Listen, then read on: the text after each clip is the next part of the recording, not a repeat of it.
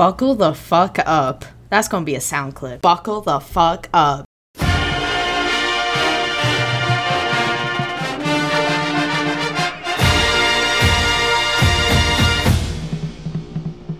This is Chapel Bell Curve, a podcast about football and feelings. I'm Justin, your dad.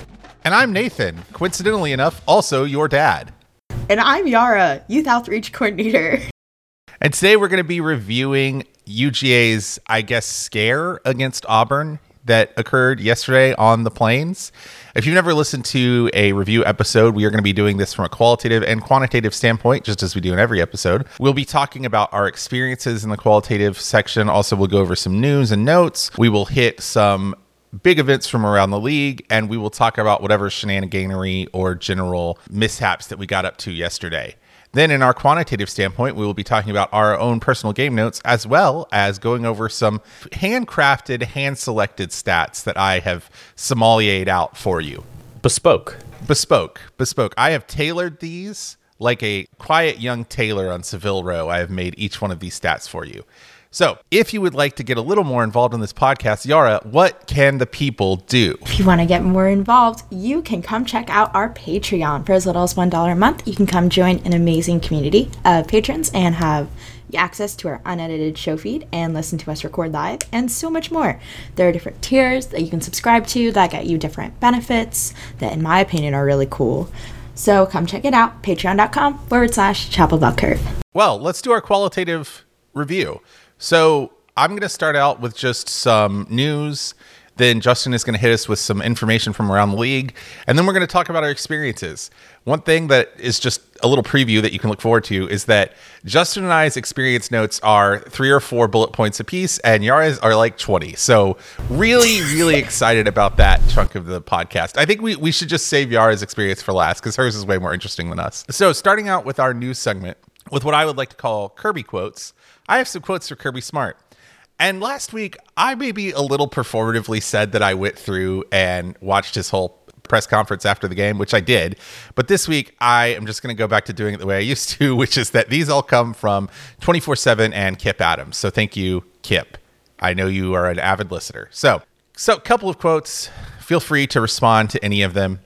I'm really interested in hearing what you think. So first off, he says, the leadership of this team has shown up twice, and you don't know how many times you're going to be able to do that when you turn the ball over and you give people extra possessions. You just can't do that. Good football teams don't do that, and good football teams don't let people run the ball for 200 yards. Telling it like it is. Good football teams don't let good friends don't let good football teams do that. Yes, that's true. We are trying to be good friends. Kirby's next quote. In the past, we haven't struggled with that kind of run game. They hurt us. They copied some things that UAB did, and we expected it. That's what's the disappointing thing. You expect it, and you don't stop it. We've got to help our players and get better on defense. I agree. I'm upset that the fact that Hugh Freeze copied something that Trent Dilfer did, and it still worked, is deeply upsetting to me. It's like they're creating their own Sinister Six, is what I feel. Like, I don't like what they're doing. But much here. like the Sinister Six, they're kind of ineffective and chuckle fuckery, but also they could kill Spider-Man. I also, before last episode, especially Yara and I were really beat this team until they die. And I wish that had happened, but I am wondering if it wasn't better to make them think that they could win and then have them not win in the fourth quarter. It's kind of more fun that way. You know who else died on a cross for our sins? Jesus. If you were listening to the pre-show, you would think it's DJ Khaled, though. So. That's possible, yeah. You know who else kind of gave it all up in the fourth quarter so that we could live a better life? Tell us about it. Jesus. Much like Hugh Freeze and Auburn football. I did think that Auburn Jesus was going to get us on this one. Anyway, on losing the turnover battle but winning the game, he said not supposed to do that. That means we must have won the explosives. But I don't know if we won that. The explosive is a greater indicator than turnovers, as Seth knows. It's one of those deals that we can't do that. Now, to be clear, we did actually win the explosive battles. We had 7 explosive plays per EPA, and they had 4. So he was correct, and he just sort of hat-tipped Seth Emerson for writing about explosive. On Brock Bowers' performance on the evening, he said, Bowers did what he does. I mean, the guy is amazing. It's a wonder why you don't just go to him every play. That's what I'm saying. Literally. We need to run the Brock Bowers offense. which I guess we kind of did. Yes. Speaking of that aforementioned favorite man, Brock Bowers, he said on his game-winning touchdown, and this is like one of my favorite quotes from the history of college football. I mean, I just ran my route and it ended up being open. I kind of just ran. That was about it. Brock Bowers, national fucking treasure, dude. It's giving that interview from Bedazzled with Liz Hurley and Brendan Fraser when he's like, tell us about the game experience. And he's like, well, I just went out there, I gave it 110%, and guys played good, I played good, coach played good, I gave it 110%. We were talking about it in our pre-show, but the idea that Brock Bowers doesn't know that he's a better athlete than the people around him is hilarious. I think that the truth of it is like the team and coaches have probably been negging him from the start, and he just doesn't know how good he is. No, but I like the idea that he was going to be like a winemaker in Napa, and then he was like, well, I'm pretty good at football. Yeah. Let's go see how the wine is in Georgia. And then he's going to be like getting drafted to the NFL and like, oh, they want me to play in the NFL? Oh, that's fun. Malachi Starks said on his game-winning interception, and I thought this was really the biggest compliment that you can pay Kirby and his staff. This was Malachi Starks on his interception. That route they ran was actually their favorite third down route. We've been practicing that all week. When we went to the sideline, Coach Schumann actually drew that up. We talked about how many times they ran it and how they like to pass off of it. That's preparation. That's why we win games. I mean, come on. When you can tell a player, hey, on this down, they're probably going to run this route. Like, God bless you, Glenn Schumann.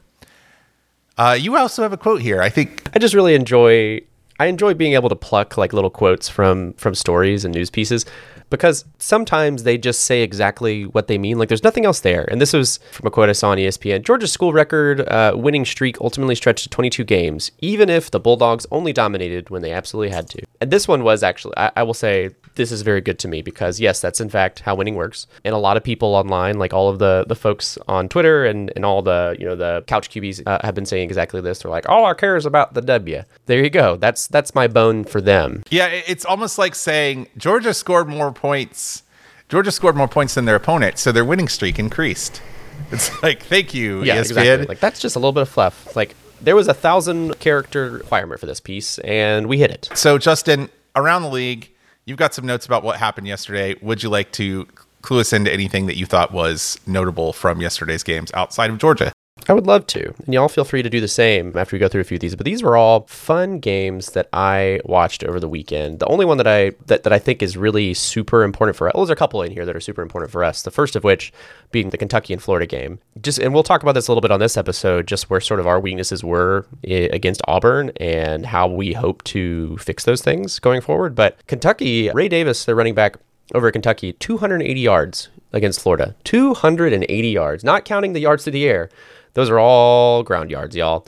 That is a ton of yards, and I am really worried that may be something that happens to us next week, but we'll have to see. I'll also add that Kentucky's quarterback situation is not as good as Auburn's quarterback situation, which is really not saying much, but it looked very similar if you look at the box score for these two games. Kentucky has some quarterback problems. Auburn very obviously had some quarterback problems, but they seem a little bit further in the journey to fixing those things. But the result of this game may be a bit indicative of what we need to do to win next week. In the Pac-12, if you can still call it that, Oregon State versus Utah was very fun to watch. It's probably my favorite game of the weekend on Friday. The word I chose to use in our notes was Oregon State's got some real chutzpah.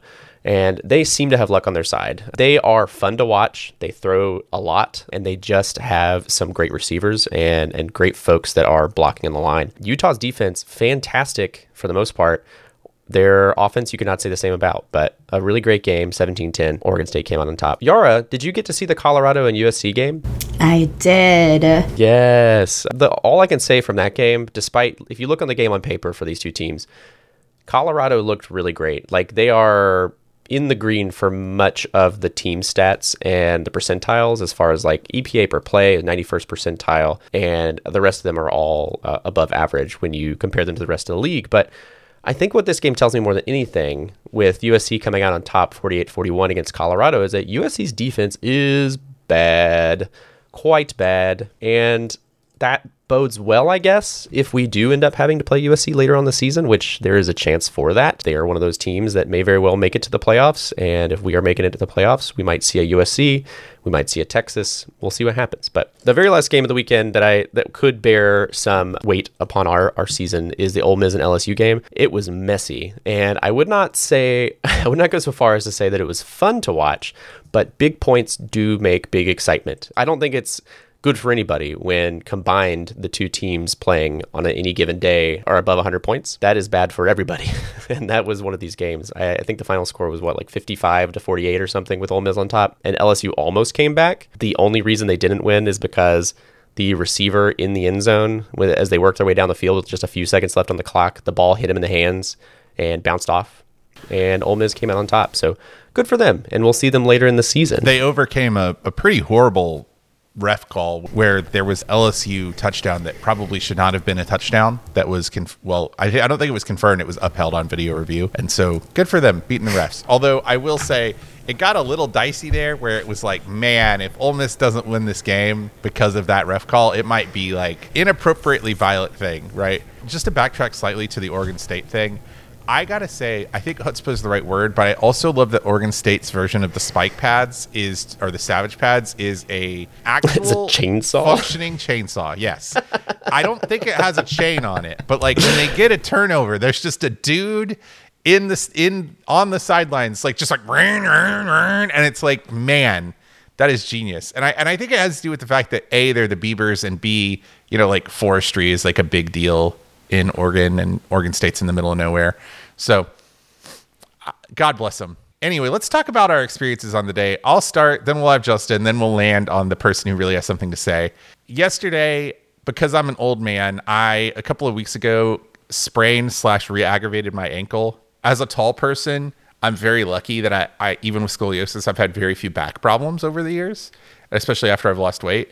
But all of the working out to lose weight transferred all of the evil from my back to my ankles. So I just kind of like, occasionally my ankle just decides to fuck itself. So yesterday was a well-needed Saturday of not moving. And it was really, really great. It was a really beautiful experience. If you had walked into our house, you would have thought that I was like a deeply toxic husband for most of the day, because my wife was just like running around doing a bunch of work and I was just laying there. We had an Ina Garten recipe for dinner and it was very good. We made like roasted sausage and peppers with polenta. My wife is an amazing cook and I love making that recipe, but it's always hilarious to me because we have an Ina Garten cookbook and in it, there's all these notes that are like for white people. Like, the recipe called for the use of 2 poblano peppers. And in the bottom, there's a little box that's like, poblano peppers are a type of chili from Mexico. Don't worry, they're not hot. And it was like, what the hell? Thanks, Ina. She knows her audience. Yeah, Ina knows that a bunch of wine moms are making this. And she's like, no, these taste good. They're like bell peppers, don't worry. But yeah, we had a bunch of really good food yesterday. Samantha cooked, and then Anna actually came over while Justin was working, and Anna made an apple galette that was very, very good. Yeah, it was like a sort of like a pastry pie kind of thing. It's like a tart is what a galette is. And Anna said that the crust wasn't good, but I loved the crust. I thought it was very good. It was very good. So we had a very good dinner. We hung out. We had some sort of like pet exposure therapy. Whenever Anna and Justin come over, they bring their beautiful dog Pepper, and then we have to put our cats up. So we kind of set up a like exposure experiment where the cats could see Pepper, but Pepper couldn't get to them, and it went pretty well. So that's good. Like the kids can talk now. Pepper was kind of an anxious wreck through most of the game because I was standing up and she didn't like that. And then on the game sealing interception by Malachi Starks, Pepper just thought I was dead. Pepper was like ran up to me and was like, oh no, this is it. Nathan, he's done. He's down for the count. Mom, save him. Why is no one helping this man? He's had a heart attack. Save him, please. Anyway, Justin, how was your day? My day was mostly taken up by, we were at the Pride Festival, Books for Keeps was in Athens, which was at Terrapin this year. It was very fun. It was very well organized. Lots of fantastic organizations came out, and it was from 12 to 6, and so right in the middle of the day. But our bookmobile was there. We gave out books all day. We gave out right around like 450 to 500 books to folks coming through, and it's always fun to go to like primarily an adult thing. Like most of the things we do are for kids. We go to schools, we go to daycares, we go to community events. But most of them are usually like, we'll put books for keeps in the Kids Fest area. But the last 2 times we've done, we did the Pride Parade in the spring, and we did the Pride Festival this time at Terrapin. And both of those times we've given away way more adult books. And it's kind of fun to be able to talk to book nerds as they come through, because people of all ages and all like varying interests when it comes to books that come through. But it's a different fun when it comes to being able to talk to other book nerds that are roughly my own age about books than it is like just talking to kids about their favorite animal, and is that animal in a book that you have on the bus? Both are good, but it was really nice to be able to talk to adults all day about it. But at one point in the day, so the last performance of the day, they had like a stage where they did music and stuff, and then the very last performance was a drag show. And one of the drag queens, whose name is Mama Fox, she came up to me. She was like this beautiful, dark-skinned woman that was like almost had to be like 7 feet tall, wearing heels. And she goes, "I love your bus. Can I start my performance coming out of it?" And I was like, "Absolutely. I'll do whatever you say." Yes, ma'am. And so she sat there and like fanned herself until her number, and then she came out like fiercely and then proceeded to throw ass like all over the drinking festival grounds or wherever. And it was incredible. Great time. 10 out of 10. I did get to watch the last quarter of the game because that's around when the festival was over, packed up some of the bus, and then was able to watch it inside the end of it. So it was a really good time. Packed up, went home, watched some football, It's a good time all around. But Yara, you had a classic Athens day and night, and I would love to hear you weave us a tale of your adventures. Buckle the fuck up. That's gonna be a sound clip. Buckle the fuck up. I think, y'all, a night in Athens can leave you with many questions the morning after, and last night was no exception. So I've written down some of the questions that I had, which you too, dear listener, can access for what, like $3, $5? Patreon.com. $5, I believe. $5. There we go. Patreon.com/Chapel Bell Curve. Here are some of the questions I had. I also woke up so drunk, y'all. I took a shower. I had my Minecraft music playing, and I just decompressed. And it was so good. But here are some questions I had. Am I bankrupt? No. I was financially responsible last night. Hallelujah. Why is my house clean? Was my second question. And the answer is I drunk cleaned it. I deep cleaned my apartment while drunk. Why is there a corn dog on my nightstand? Couldn't tell you. Was it eaten at all? No. Okay, great. Frozen still? No, air fried. Plate? Just corn dog. No plate. Just corn dog. No plate. Tissue. Just corn dog. Love it. House is clean, but nightstand is not. Do you have corn dogs in your house? Like, other than this one? Good question. Okay. Yes. Okay. Kaylee introduced me to the glory that is a corn dog, like, just the other day. It was like, whatever, Thursday, Friday. Wow. I've never had a corn dog before. I thought they were pork, so, like, I've never had one. But I had one for the first time, y'all, and it felt like the 2021 national championship. Like, that's exactly what it felt like. Top 10 experiences ever. This is very funny to me. It's like a reverse experience that I had earlier this year where I had soup dumplings for the first time. I was like, this white boy is eating soup dumplings and my life has changed. And now I have like a steamer basket and more than 150 soup dumplings in my freezer right this minute. So I get it. I understand. Like, have you had an all beef hot dog? Yes. Okay, because but then second question, have you had the corn dog at Hilo, which I believe is also all beef, but you'll have to verify. It is. No. It's Hebrew National. Yeah, okay. You know where Hilo is. Have you been to Hilo? No. Okay, we gotta go to Hilo. We gotta go to Hilo. Oh my god, do y'all want to go to Hilo later tonight? We can party. Maybe. Nathan's on break, so. Yara, if you want to like text my wife and see if I can go, like asking my mom or whatever, then Can Nathan come out and play? Hilo is like my favorite dive bar in Athens. It is, I think, the best. It is a good bar, but it is kind of a dive bar. But they have a hand-breaded, hand-dipped corn dog that will change your life. So good. You know about Hebrew Nationals, right, Yara? No. So that's the kosher dog. Yeah. So kosher hot dog. And they're, in my opinion, they are the best hot dog. They are very good. Nice. Bet y'all just added something to my Athens to-do list. Thank you. Please continue on the questions, though. What other questions did you have for yourself? So I woke up and I checked my email because I'm lame. And I have tickets to see the Barbie movie that I think I When? bought with some tonight at 6:15 p.m. And I think I bought these, like, me and the girlies that I met at church, which I will get into later. But I think I can get a refund on them because I don't want to go see the Barbie movie. I need to recover and rest. So that's what I need to do tonight. And my final question is, what the fuck happened last night?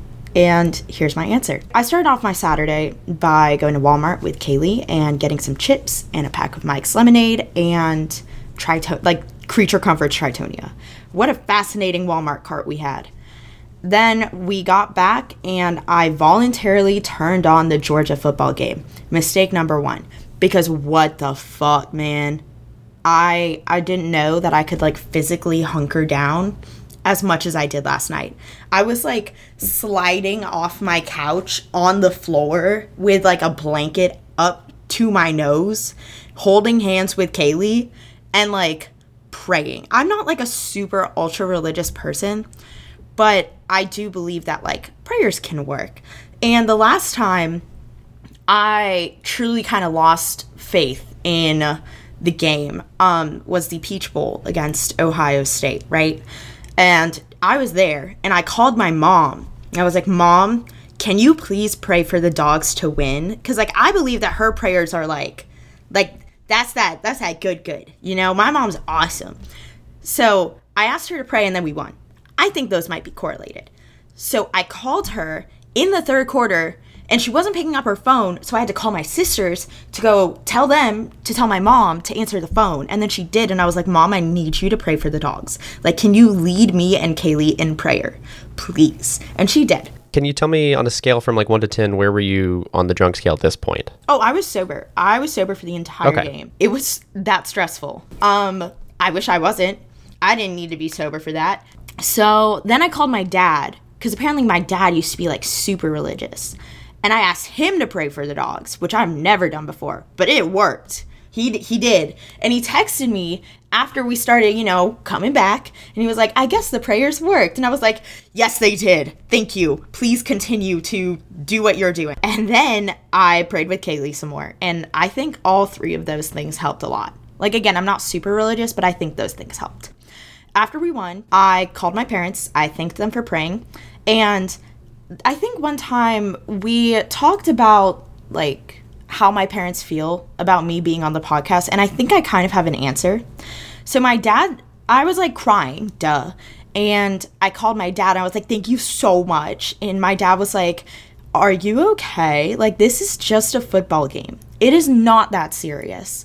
So that's how my dad feels about football. And then I called my mom, and my mom said, go Dawg, singular. Go Dog. Go Dawg. Just one. She was talking about Brock Bowers.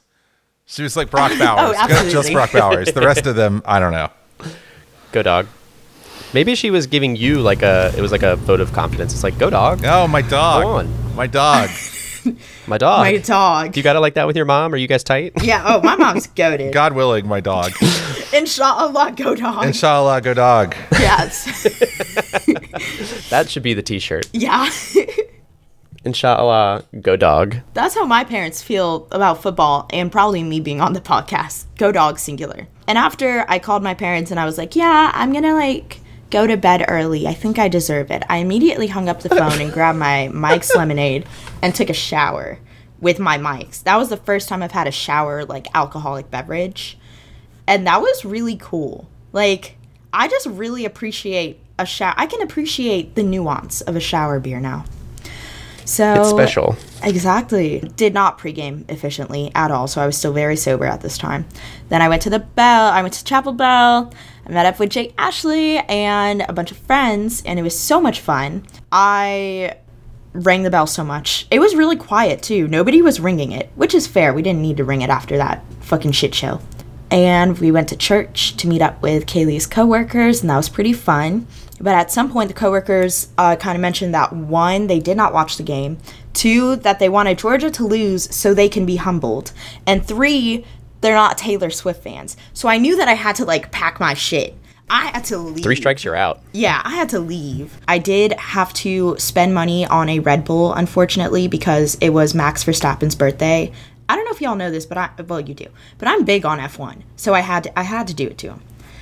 And had to support the boy. Absolutely. Like at some point, some more of Kaylee's coworkers came in, and I actually already previously met them on Thursday at Dollar Beer Night. So it was a cool little reunion moment.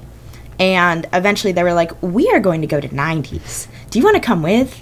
And I said, hell yes. Hell, absolutely yes. Questionable moves on my part there. So we went to 90s. I don't know. A series of unfortunate events occurred after 90s. And then I ended up back at church to meet up with my other friend, Anna. And I got to sake. Duh. I did get my discounted shots for free 99. I bought the bartender's shots in exchange for that. So I guess it's not free. I don't know how that girl math works. Yeah, that doesn't sound free to me. It's some girl math. But eventually I ended up home. I drunk deep cleaned my entire apartment. I pulled out a mop and a dream. And those were the only two things I was operating on. And then I made a corn dog. A mop and a dream. Literally. And then I made a corn dog in the air fryer, I guess. And I passed out. And that's how I got up this morning, still drunk, and had a come to God moment in the shower while listening to the Minecraft soundtrack. Inshallah. Thank you. Go Dawg. Inshallah, go Dawg. Inshallah, Thank go you. Dawg. So I do want to say, I don't want to force any disclosures on this podcast, but I will just, as a preview to what you could hear if you got on our Discord, I will tell you that Yara told me about the series of unfortunate events that happened at 90s Bar, and it does involve her jumping out of a moving car. Why was the car at 90s Nope, Bar? don't worry about it. Don't worry about it. If you want to know more, you should get on I wasn't here for this conversation. You should get on our Discord for only $1 a month, and that's the kind of information that you'll get access to. That's a patrons only story. Relive your glory days here with our friend Yara, youth outreach coordinator to the stars. Yeah, and if your glory days were as crazy as Yara's currently are, like, God willing, dude, like you deserve to be here. Like you're on another level if you're already at Yara's level. Anyway, thank you for sharing that little slice of youth, Yara. That makes me, I feel much younger having just a little slice of youth. Of course. Wow, it's like the fountain of youth here. Yum, yum, yum, yum, Every yum, time yum. you tell these stories, I feel a touch younger. I'm like, oh, yes, I know how things are with the youths these days. I know how things are. You're the youths. Yeah, apparently, I guess just based on this little narrow slice of youth that I get every week, that most youth these days are Muslim. That's what I've learned so far. Yeah, nice. That's what Nathan's pulled from this. Yeah, it's like everybody, inshallah is not just a Muslim saying, it's also like a Gen Z slang now, and it means God willing. It's not really slang because it just means the same thing that it already meant. Inshallah isn't just a saying. It's a way of Gen Z lifestyle, I think. it's like Hakuna Matata, you know? We had Hakuna Matata, they have an Inshallah. Yes. Which animated animals are going to sing that song to us, though? That's what I want to know. In sort of like the Muslim culture, is that a phrase that gets used outside of its literal meaning? Like, do you just say it? Yes. You just say it like we would say go dogs or whatever. Like, it just is sort of like a catch-all. Go dog. Yes. Very specifically, like, so this is a known thing in the Muslim community. If you ask your parents for something and they say inshallah, that means no. That's a joke. You're not getting it. Got it. Oh, okay.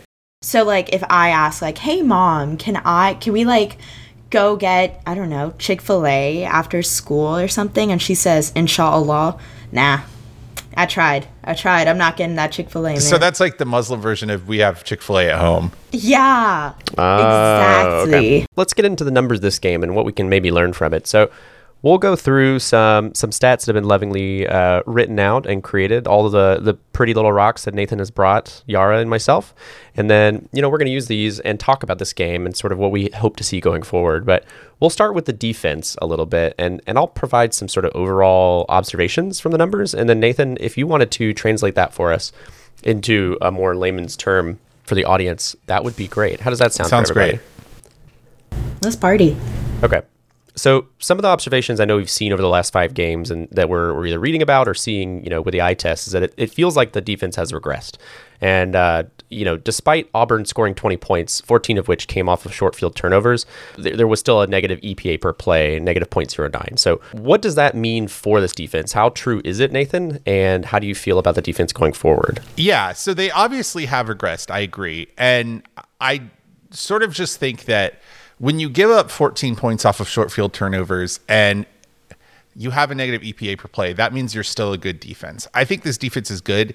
They're not the best defense in the nation. They might be in the top 15 or something, but I still think they're quite good. Negative EPA per play means that on average, when Auburn snapped the ball yesterday, they lost points, right? Like they were on average not getting closer to scoring when they snapped the ball. And the times when they did score had a lot to do with short fields. This is a defense that I think personality-wise has been very much bend, don't break. They have done a very good job of limiting points per opportunity. Auburn had 7 opportunities. That's 7 trips inside of Georgia's 40, and they averaged 2.67 points per opportunity. So this is not a team that is just going to give you immediate 3 and outs on defense, but this is a team that if you give them 75 yards to work with can get stops. And so I think that it's sort of an expectations game. If you judge this defense by the standards of Jordan Davis and Jalen Carter's defenses, they're going to look bad. If you judge them by the standards of the rest of the defenses in the nation, they're still pretty damn good. I mean, I think that they have the potential to be a top 5 defense, but they're just not there yet because a lot of their contributors are young or have not had a lot of playing time in a starting role. As you said, every time they snap the ball, they lost points, statistically speaking. And unfortunately, contrary to what we learned as millennials watching Air Bud growing up, there is a rule that says, you can't not snap the ball, unfortunately. The dog must play football, They had also a 37% success rate on the day, they being Auburn, is that correct? And then we only generated 11% stuff rate, which is basically, as you put it, the reason why they stayed in the game. And I had a sort of note here to say, I hate to spoil the preview for this week, but I am afraid that Kentucky is going to run all over us if this is how we play next week. We're going to, they are a team that's more one-dimensional than this Auburn team, and we are going to most likely force them to run the ball make them throw the ball. We'll have to see, but based on this game, it doesn't seem like we're going to be able to force them to throw the ball, even though that would be ideal since their quarterback is in a much more difficult position than even Auburn's quarterback was. But other than that, they had 40% stopped runs for less than 2 yards, but 50% opportunity runs, which are runs for greater than 4 yards, which again is not great playing against Ray Davis next week. They were either ripping off chunks or they get nothing, but it's really, as you put it, Nathan, an indictment of the linebacker core for us. Ultimately, overall, we did have a 60% stop rate, which is pretty good when you're kind of looking at this whole thing as a whole. But what else can you kind of tell us if you put all those things together in the end of this game and what it sort of tells us going forward? Like I said, for an indictment of the inside linebackers, I thought that watching the play, and the PFF scores back this up, that our inside linebacking core just didn't look good. In particular, our 2 starters, Jamon Dumas-Johnson and Smile Mondon, who are very talented, and Jamon Dumas-Johnson has a lot of experience, but they were just not in the right place a lot of the day. And I think that in particular, Smile Mondon, who is a preternaturally talented guy, just was misaligned. There was one time where Peyton Thorne ran for a first down, basically because Smile Mondon lined up 3 or 4 yards too close to Jamon Dumas-Johnson and got blocked out of the play because of it by a lead blocker. And so I think that that's fixable. It doesn't necessarily feel to me like that's an ability or a talent thing. It's just like getting your shit together and playing basics thing. I also think that our outside linebacking core has just been okay when it comes to especially stopping the run. And I actually think they've been kind of bad at times, right? In terms of run defense, if we look at our highest graded run defenders over the week, it was a bunch of defensive tackles, and then Malachi Starks, right? So you have Nazir Stackhouse had a really good run day. Mikael Williams had a good day against the run. Warren Brinson had a good day against the run. And then our highest rated run graded defender at outside linebacker was Marvin Jones Jr. at a 69.9%, but he had no tackles against the run and only 1 assist. So he wasn't really making a difference, right? But then if we go down even further, Chaz Chambliss, 64.5 PFF grade against the run. Pretty rough day. Only recorded 1 tackle on a running play.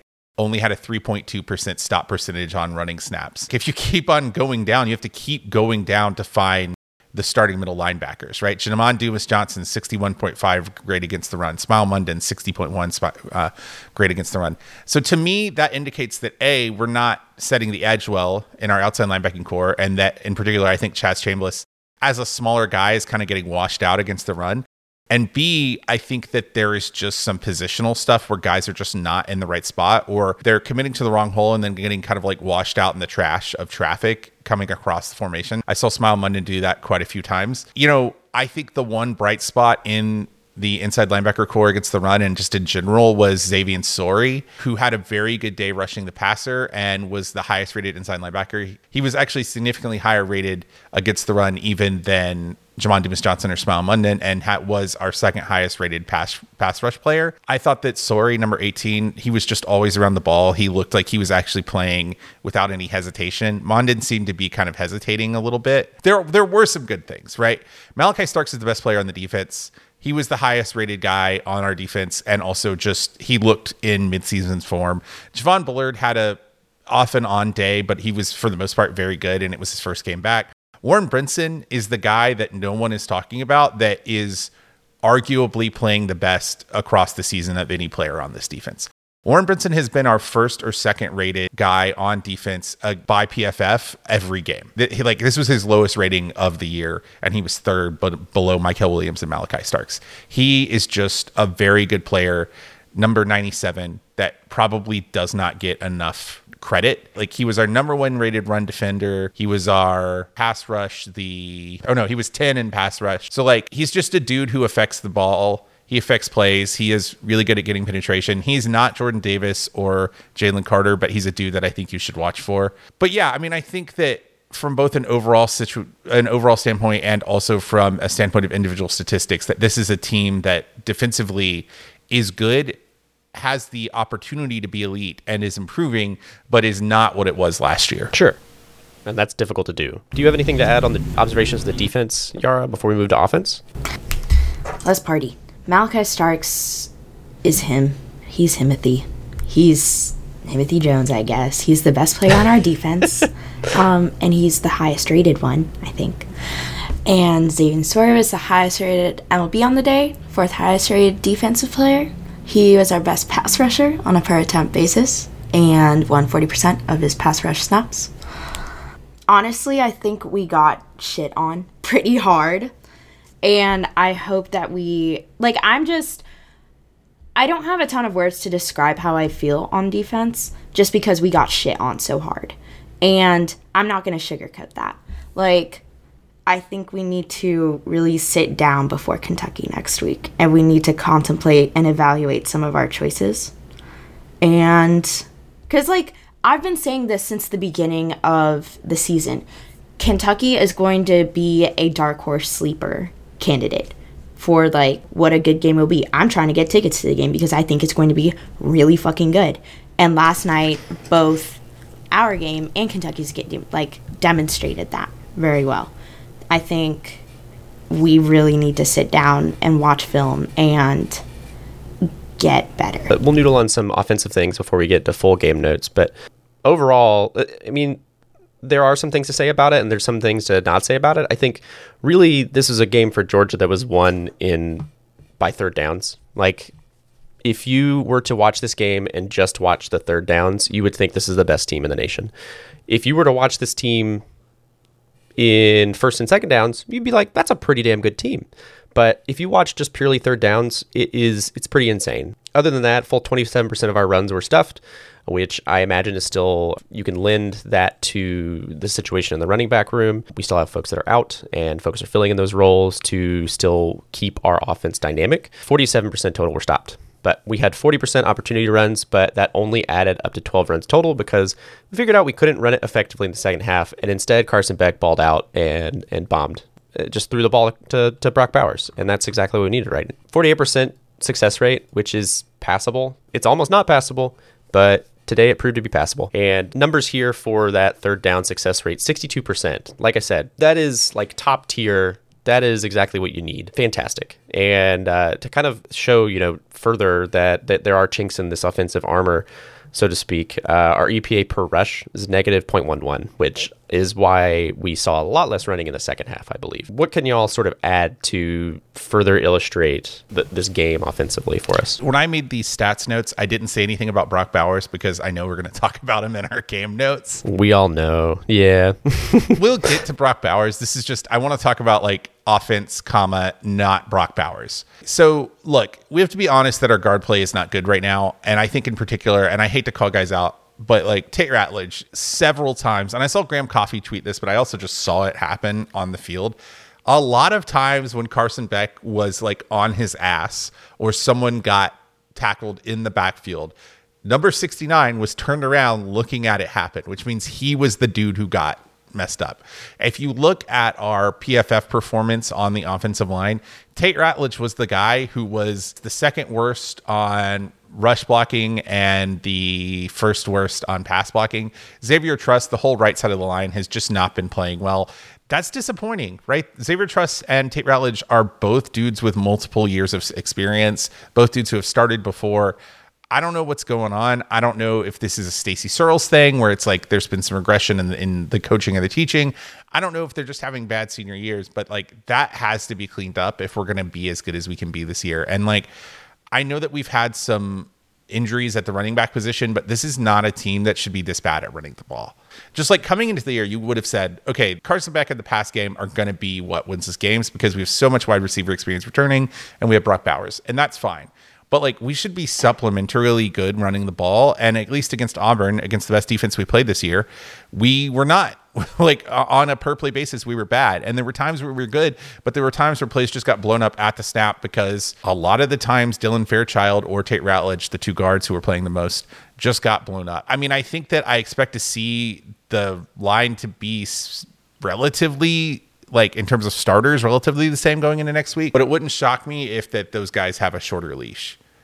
Do you have any observations or stats that you want to talk about, Yara? I mean, I'm looking at the game on paper, like the advanced box score, and at one point, Auburn had like an 85% chance of winning. And that is so shockingly like scary to me. I don't know.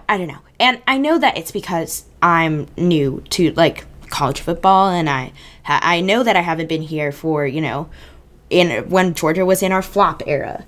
And I know that I'm not yet used to like the experience of like not doing well and like only barely getting shit together. But this was like really shocking to me. This was this might have been right up there with Ohio State, for me at least, as a game where I genuinely don't think we should have won. Like, I think that at the end, we started to get our shit back together, and that was good. But for the most part, I'm fully convinced that we won because of luck. Like, I don't know. I understand. Like, I'm really glad that we won still. And I know that I'm new to this, and I recognize that, and I acknowledge that. But I guess that's my observation / game notes. I don't know if that makes sense. There is some credit to be said. Like, there is some luck involved, especially when it comes to turnovers. Like, it's essentially if there's a fumble, there's a 50% chance that either team could get the ball. And from there, statistically speaking, turnovers are worth 4 points for either team. And so I think that there is definitely some luck involved. The luck went the other way for us. And so, earlier we said in the episode, like, if that luck hadn't gone their way, it went our way instead, this game may look like a 21-7 game or 21-3 game.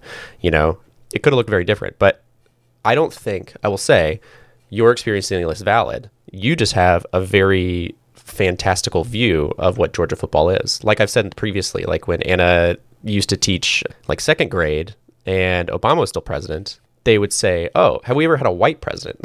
Like same question for you is like, has Georgia ever been bad? I think that's totally fine to have that point of view, but I agree that it did seem like there was definitely some luck involved at certain points. Yeah, I mean, just overall, I'm pulling these stats from Parker Fleming because this is Stats of War on Twitter.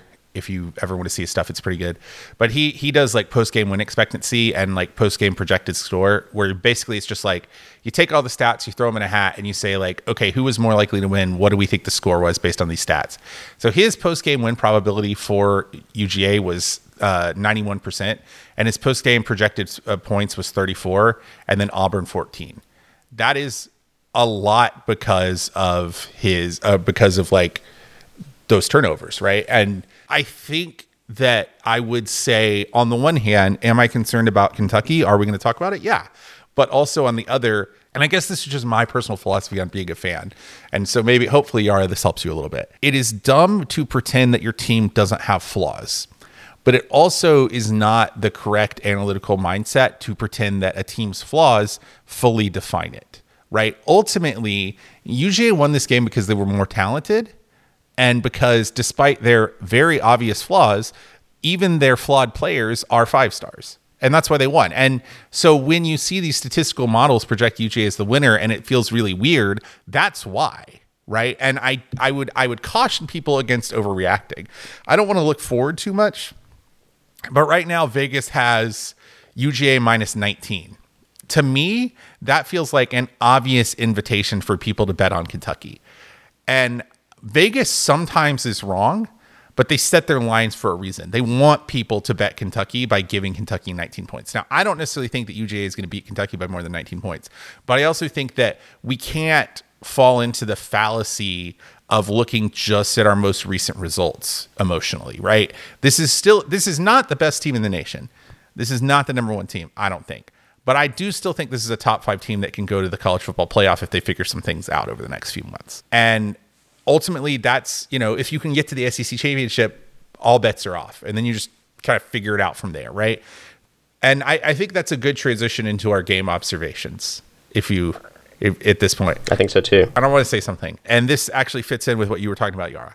I have been a UGA fan since 2006. And so not as long as many people in the UGA ecosystem, but longer than some people. And I really like this team. I really liked watching this game yesterday. And it's not that I didn't like being so dominant, because that was fun, but also there's just more to talk about when the team has more flaws. So like yesterday, I was like, oh man, I have some observations. And last year, I felt like every game was me being like, yeah, we were better than them. We beat the shit out of them, didn't we, guys? Other than the Ohio State game, it was pretty much like I didn't have a lot to say about the way the game broke down. And I really like this team. They're flawed, but they're fun, and they're really good. There's really good players on this team, and they're figuring it out as they go. And I just feel like they're so gutsy, and they're not as good as last year. And eventually, their gutsy performances are not going to outweigh their very slow starts. But I just really enjoy the hell out of this team. Like, they're fighting through a lot of injuries. They're having to employ young guys at key positions, and for the most part, those young guys, despite having real slip-ups, are doing well, right? I mean, look, Carson Beck is good. Is Carson Beck the number 1 overall draft pick? No. But man, he's a good player, dude. Like, we were down 7, and Carson Beck got the ball back at the 2. And he led that team on a 98-yard drive and converted 3 third downs. That is elite play. In Jordan Hare, when everybody was jacked up and they thought they could take the number 1 overall team. I saw on the broadcast, this is the first time in 4 tries, the last 4 times that Auburn played the number 1 team in Jordan Hare, they won. And that's a lot to put on a quarterback. And yeah, he had Brock Bowers, but like, he has a 75-yard drive to win the game. And I get that 60 of those yards were Brock Bowers, and Brock Bowers is a cheat code. But like, he didn't get rattled. He threw a bad pick, and he didn't get rattled. He had a bad turnover from one of his receivers, and he didn't get rattled. He got out there and he played the game. And I respect the shit. I think he is like a very talented quarterback who is going to get a little bit of a run in the NFL going into next year. I really do think he's that good. I also, like, we talked about this, but Tate Ratledge, his guard play is rough overall. I think that defensively, things are coming along. Run fits are rough. I think this is a really good defense, and I'm excited to see what these young guys can do. I thought Mikael Williams is turning into a star. Malachi Stark's turning into a star. I think that Samuel Mapimba can be really good. Xavier Sori can be really good. These are all dudes who I think are going to play. There's a lot of NFL players on this defense.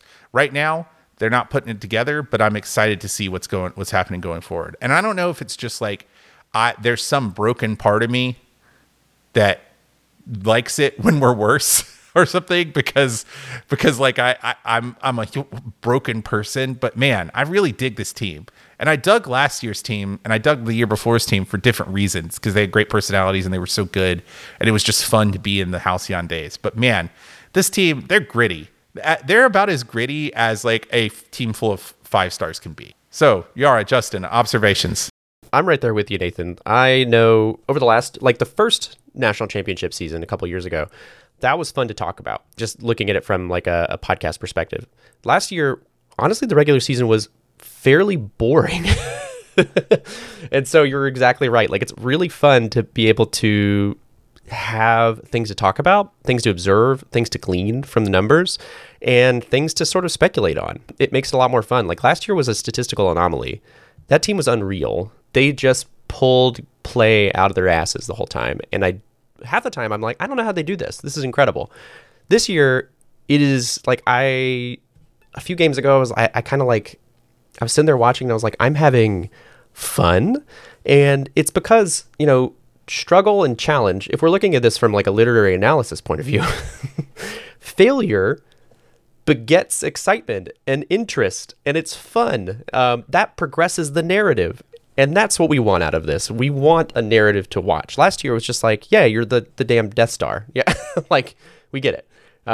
It's incredible. I love it as a fan. I want something more. Pretty famously, Kurt Vonnegut said that when it comes to making plots of plots, that a masterpiece cannot be crucified on a cross of such design when it comes to Freytag's pyramid, which is like the thing you learned in grade school about, like, at Shakespeare plays, they like go over and then up and then down.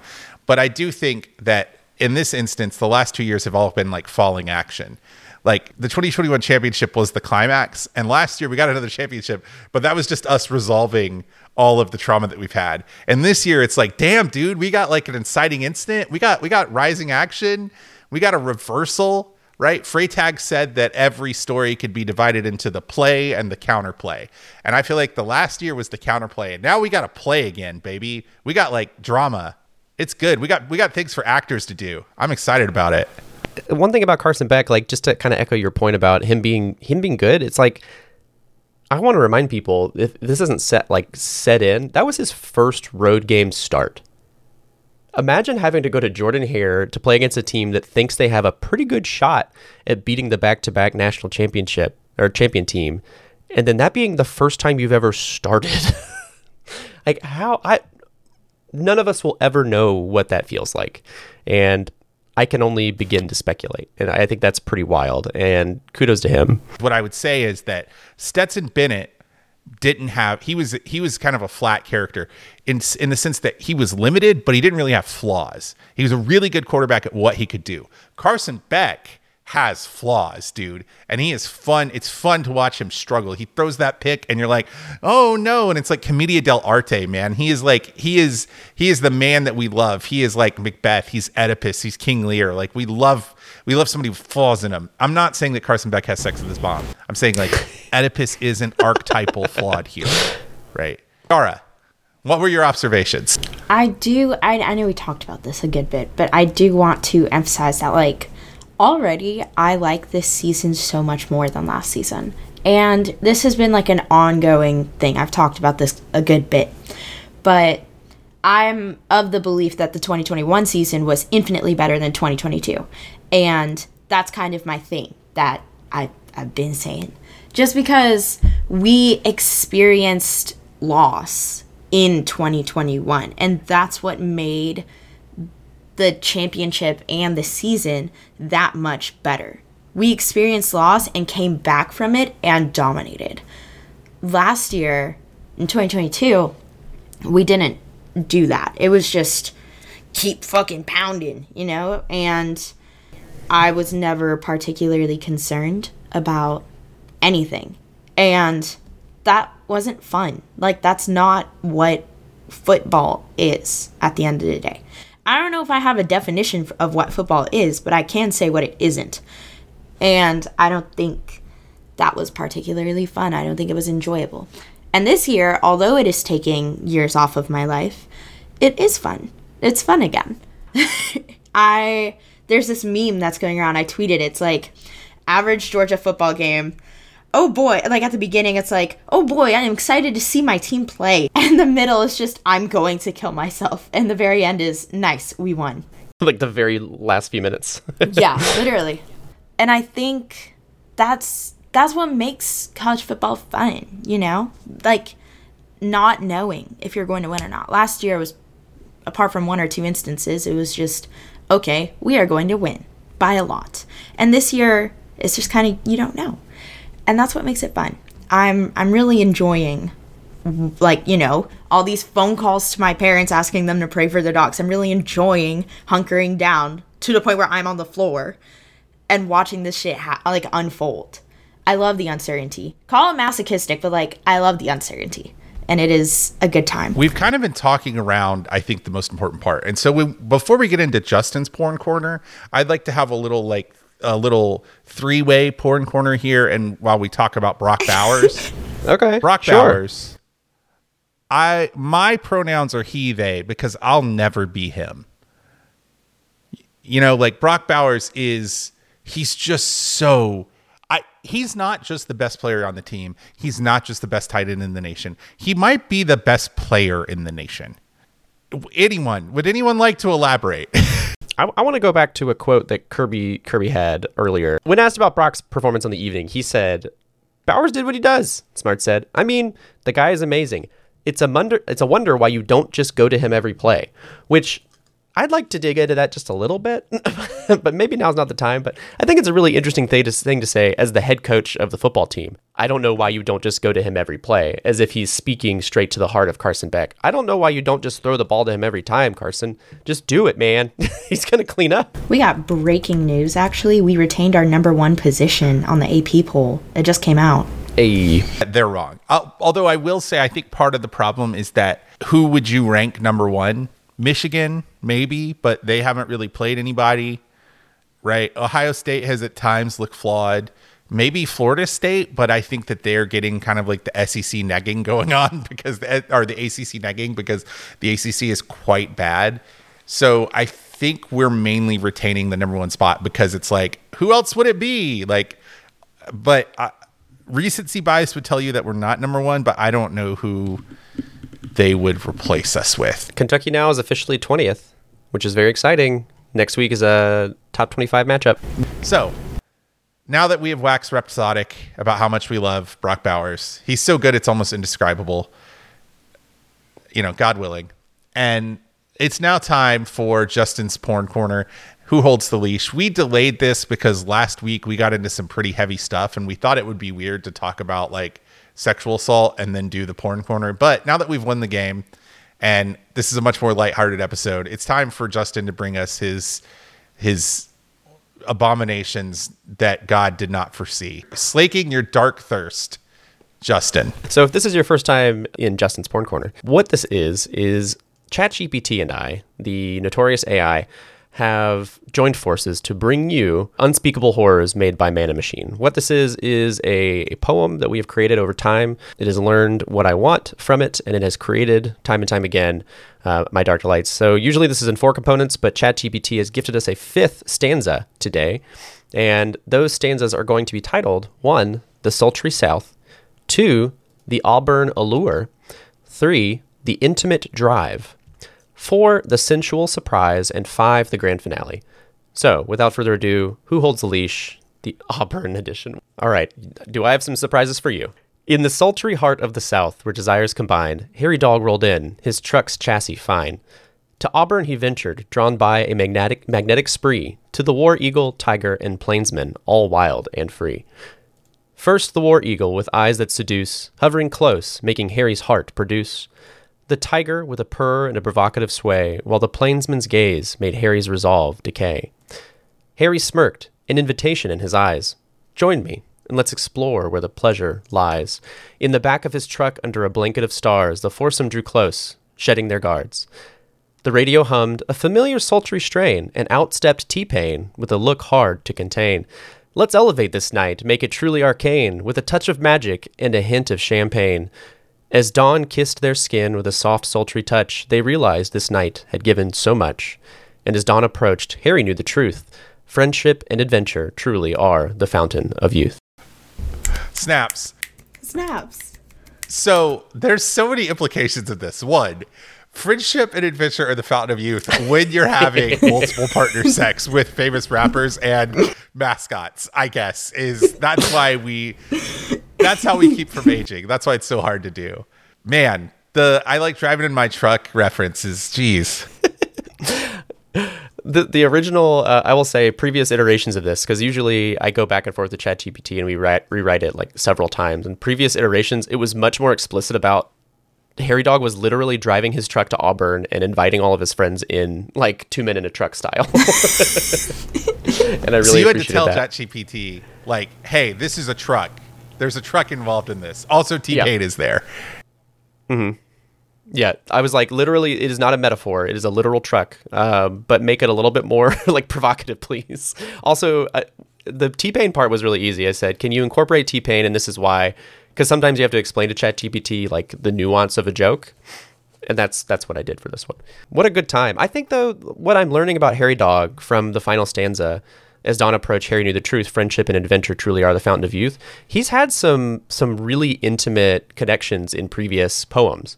And so I think that maybe what we could do to fill in between the lines here is that Harry Dawg has had some moments where he's like, is this something more than just, a flash in the pan? And so he's probably explored relationships with previous mascots. But what he learned this time was that this is just fun. This is for me. This is friendship and adventure. We're all on the same page. We're agreeing. Like, he was looking for just a physical connection, like one night stand, and he didn't find a real relationship, but he did find friendship, which maybe that is even more important than a long-term relationship. Yara, any thoughts? I really like stanza 4 specifically when surprise guest T-Pain comes out. That might be my favorite part of this entire thing. I also like how he just has a teensy bit of champagne. Just a hint. Just a little bit. A hint of champagne. A touch. Because he's saying, let's responsibly enjoy each other. He's saying, let's not ruin this under the guise of alcohol. T-Pain popped out of the, and also he just shows up. I think that he like magically appeared from the radio just to sort of remind everybody, like, hey, consent is important. And so we only have a bit of champagne, but let's really make this night something special. And all of that, I'm sure, was covered in layers and layers of auto-tune. I also like the idea. That like T-Pain was non-participatory. He was just like the MC. He's like, I'm going to get the music right. He was I'm going to get everybody help. in the right zone, and then I'm going to get out of here, and you guys just do what you need to. He's there. He's like, do you kids need Musically, anything? that is T-Pain's role. Like, let me buy you a drink is big. Like, hey, let's get ready to have sex, but I'm going to leave afterwards. I'm not going to be there for it. Like the bedroom jams. The ultimate wingman. I really like T-Pain, like the concept of T-Pain just like being not quite the babysitter, but like the hype person. Like I'm imagining him like coming up with like a whole strap of condoms, right? Like his whole DJing set, probably set up in this truck bed. A little bit of champagne, a little bit and he's just making sure that everybody's having a good time. He's there to help with whatever. Are you guys on prep?